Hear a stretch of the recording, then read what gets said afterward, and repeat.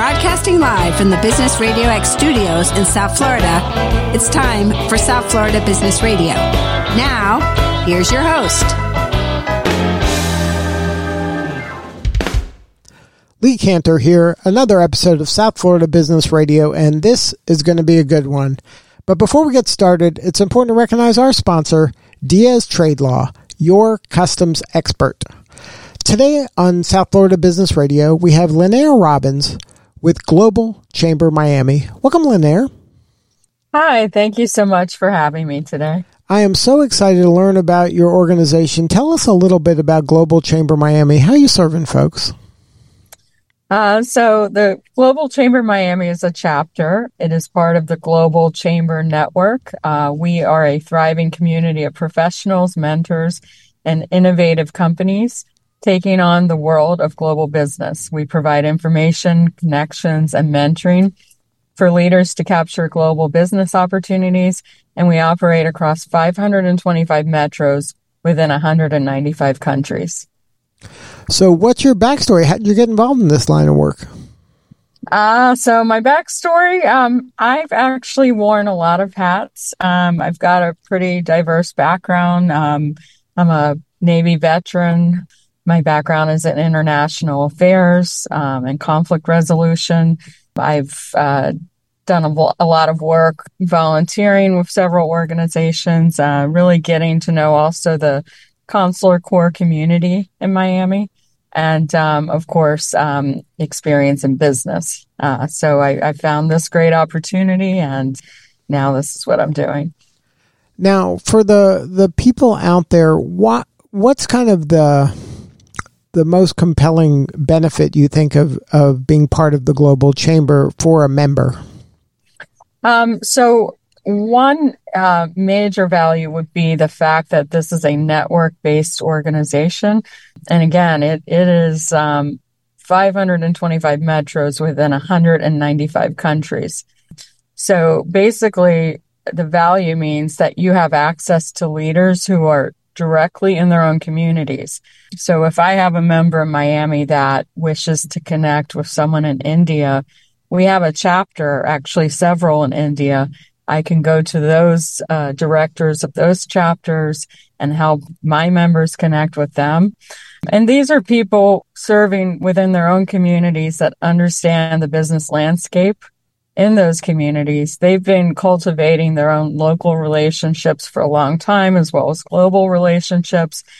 So I don't have to try to invent the wheel and think that I know what is happening in India when I can work with a colleague who's based there. And our members greatly benefit from that. Now, as the leader of the organization, is part of your role, maybe not an individual by individual basis, but maybe the spirit of what you're trying to do and with your team is to kind of foster that level of collaboration where people are able to open doors for each other and maybe explore relationships in a way that is very organic rather than very transactional? Yes. Although some people are seeking a transaction, what ends up happening is they get an organic experience out of it because of the network being so people-to-people driven. And we're collaborating all the time. In fact, I think that collaboration is so important involving business. There's a larger pool of talent to assist with supporting any endeavor that our clients might have and our members might have. And so that can often lead to opportunities that expand beyond what they anticipated. And they end up finding perhaps more opportunities and different resources and definitely connections. Now, when a person is thinking about joining this, there's obviously so many organizations that a person can invest their time into. Do you find that a lot of folks aren't thinking globally when it comes to their business when there would be opportunity if they open their mind to that, but maybe they get kind of bogged down or think it's too complex or too difficult to even consider that maybe their operation could serve a global market? That could be true. Although some people are working globally and doing very well. There are those that feel like maybe that is too big of a goal for them. Maybe they don't understand that wherever you go, people essentially are looking for the same things. They're looking for opportunity, success. They're looking for ways to provide for their families, for their communities. And so sometimes maybe people get intimidated by cultural barriers. But again, if you have a network like the Global Chamber, where we have people in all of these chapters that are from those communities, that really helps to, I think, tackle any cultural or language barriers that one might feel that they have. Now, can you share a story that maybe illustrates that, where maybe somebody did reach out to somebody in the network and were able to maybe get their business or take it to a new level? You obviously don't have to name the name of the company, but if you could share maybe the problem solution, that would be illustrative. So I can give you a great example. During the pandemic, our operations never stopped because we were set up virtually to begin with. A lot of the activities are virtual, hybrid, in person. We've been successful to carry on with operations, to keep connecting people. To actually, if you go on the Global Chamber calendar, for the past couple of years, there's been something happening almost every day. We have one collective calendar, and it's really every chapter is on that calendar. Once you're a member of Miami, you're a member of every chapter, pretty much. You can attend those events. It's beneficial that it's virtual. You get to meet people on these virtual opportunities. So that's a great example that we have just, we've always been working together. And so I think that although the pandemic has had its repercussions, I think that we've done a good job to keep moving forward. Now, is there an opportunity for young people to get involved with the chamber as well, or is this mainly for kind of seasoned veteran business people?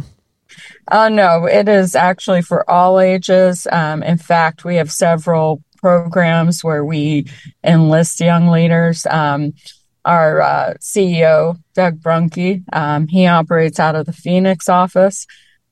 He actually drives a lot of the young leaders fellowships, and he works with young leaders from African countries. We have that webinar that we've done several years in a row. So it's quite impressive that we have something for everyone, all demographics, age groups, and definitely all of us think that involving young leaders is very important. Now, is there, do you divide it by kind of special interest groups as well? So like by industry, so if I'm in healthcare, then I can kind of network with healthcare folks around the world? So all of the chapters are, first they assess what their members need, what their community needs. But all of them seem to be taking on such a diverse, background of different topics. So I've seen a lot of webinars on agriculture, for example, and that could be here in the United States in rural areas. It could be in Ghana. It could be talking about farming in India. So it's really interesting that you'll see all kinds of topics. We did something for the Global Chamber Miami not too long ago, about a year ago, on immigration, but it was for athletes. So we have a specialist that's a member, and her whole focus is on immigration for athletes. So that was very interesting as well, and what that looked like, especially at the height of the pandemic when some of the borders were closed.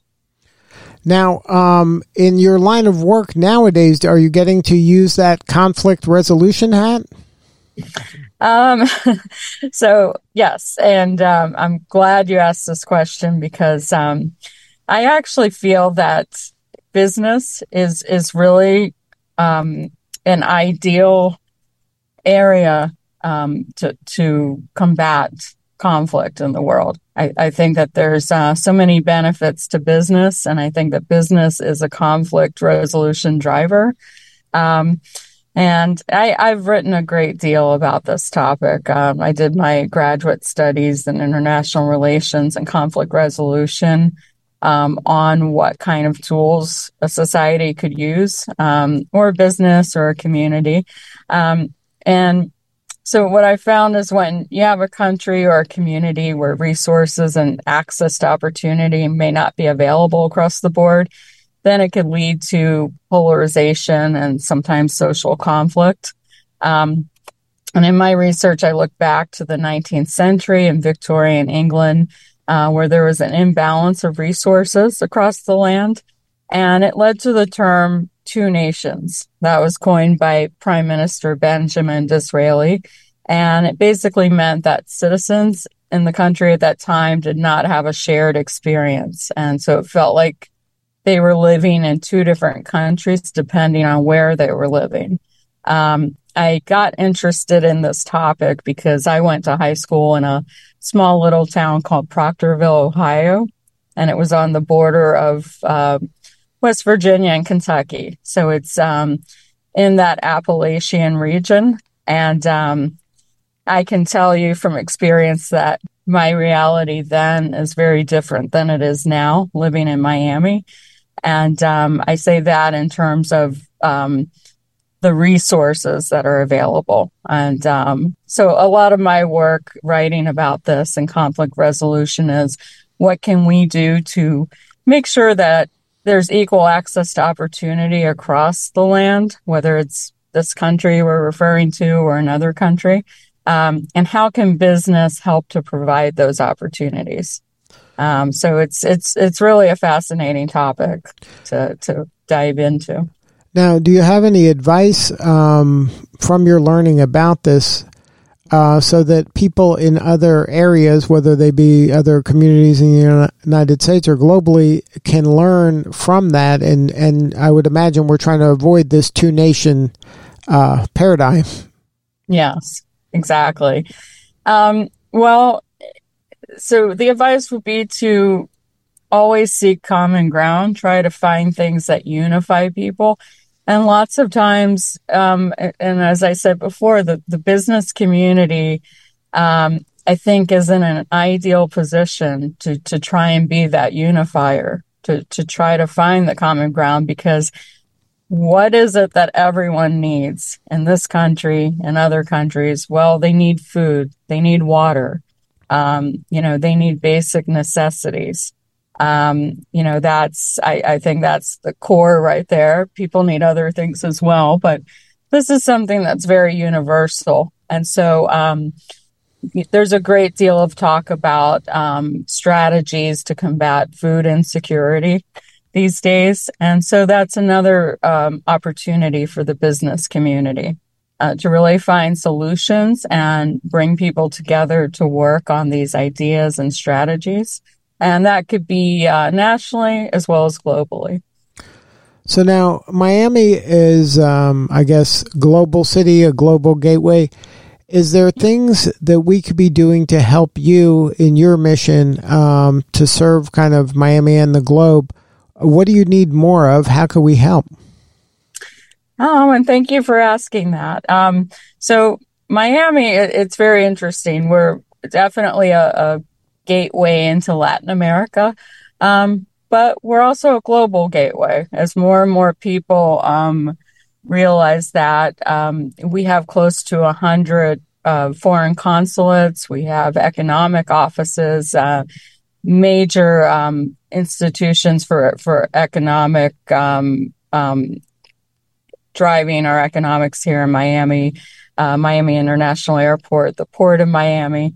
And I would say that just more opportunities to partner on projects, more opportunities to collaborate, and to be at the table with more people if they need something to approach us in our community. And I think working together. It's interesting because I was not too long ago speaking to a recruiter from the State Department who their job here at the Miami office is to find the next generation of leaders, to do a lot of information sessions with the schools and try to build the Foreign Service Corps. And what they said was that here in Miami, so many people are bilingual or multilingual. Right there is an asset. And so there are a lot of strengths here in Miami. And I would say that, if people need help or ideas, there's somebody here with those ideas and potentially solutions. Now, right now, are you looking to grow your membership? Are you looking to grow your sponsors? What can the folks out here listening do to, get more involved? I would say yes on both accounts.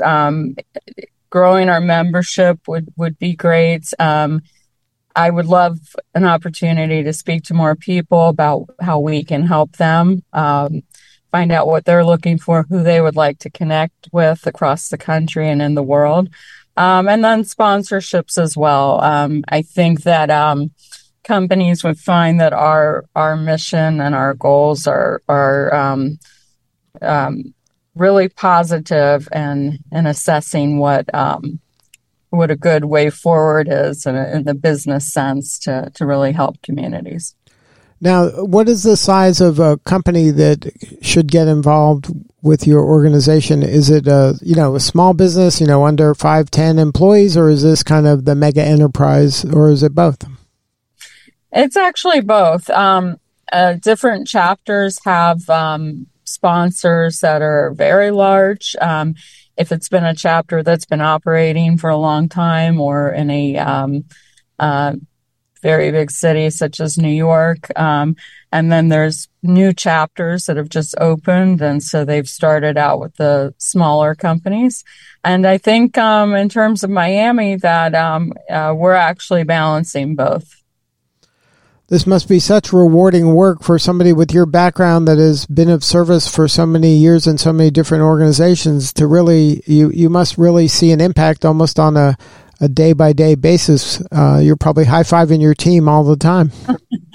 Well, thank you. And that's really a great keyword, team, because I think that none of this happens with just one person doing the work. It always involves a team effort and just the creative minds that come together. So I'm really happy and proud of all the people that come together and donate their insights and creativity.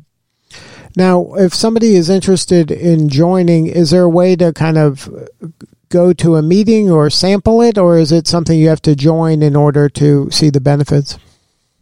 So a lot of our online opportunities are free. And what we usually do is we say prospective member, because we do want to give people the opportunity to see us in action, so to speak. So there are those opportunities, and one can just go to the calendar and see what's open. And then other things are for members only when it comes to their benefits and getting access to things that we reserve for paid membership. But if they wanted to maybe have a more substantive conversation with you or somebody on your team, is there a website?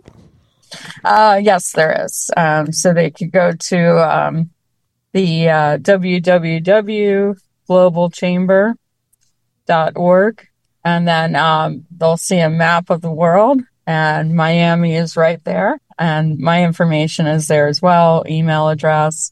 And I'm happy to hear from anyone that has questions, wants information, wants to get involved.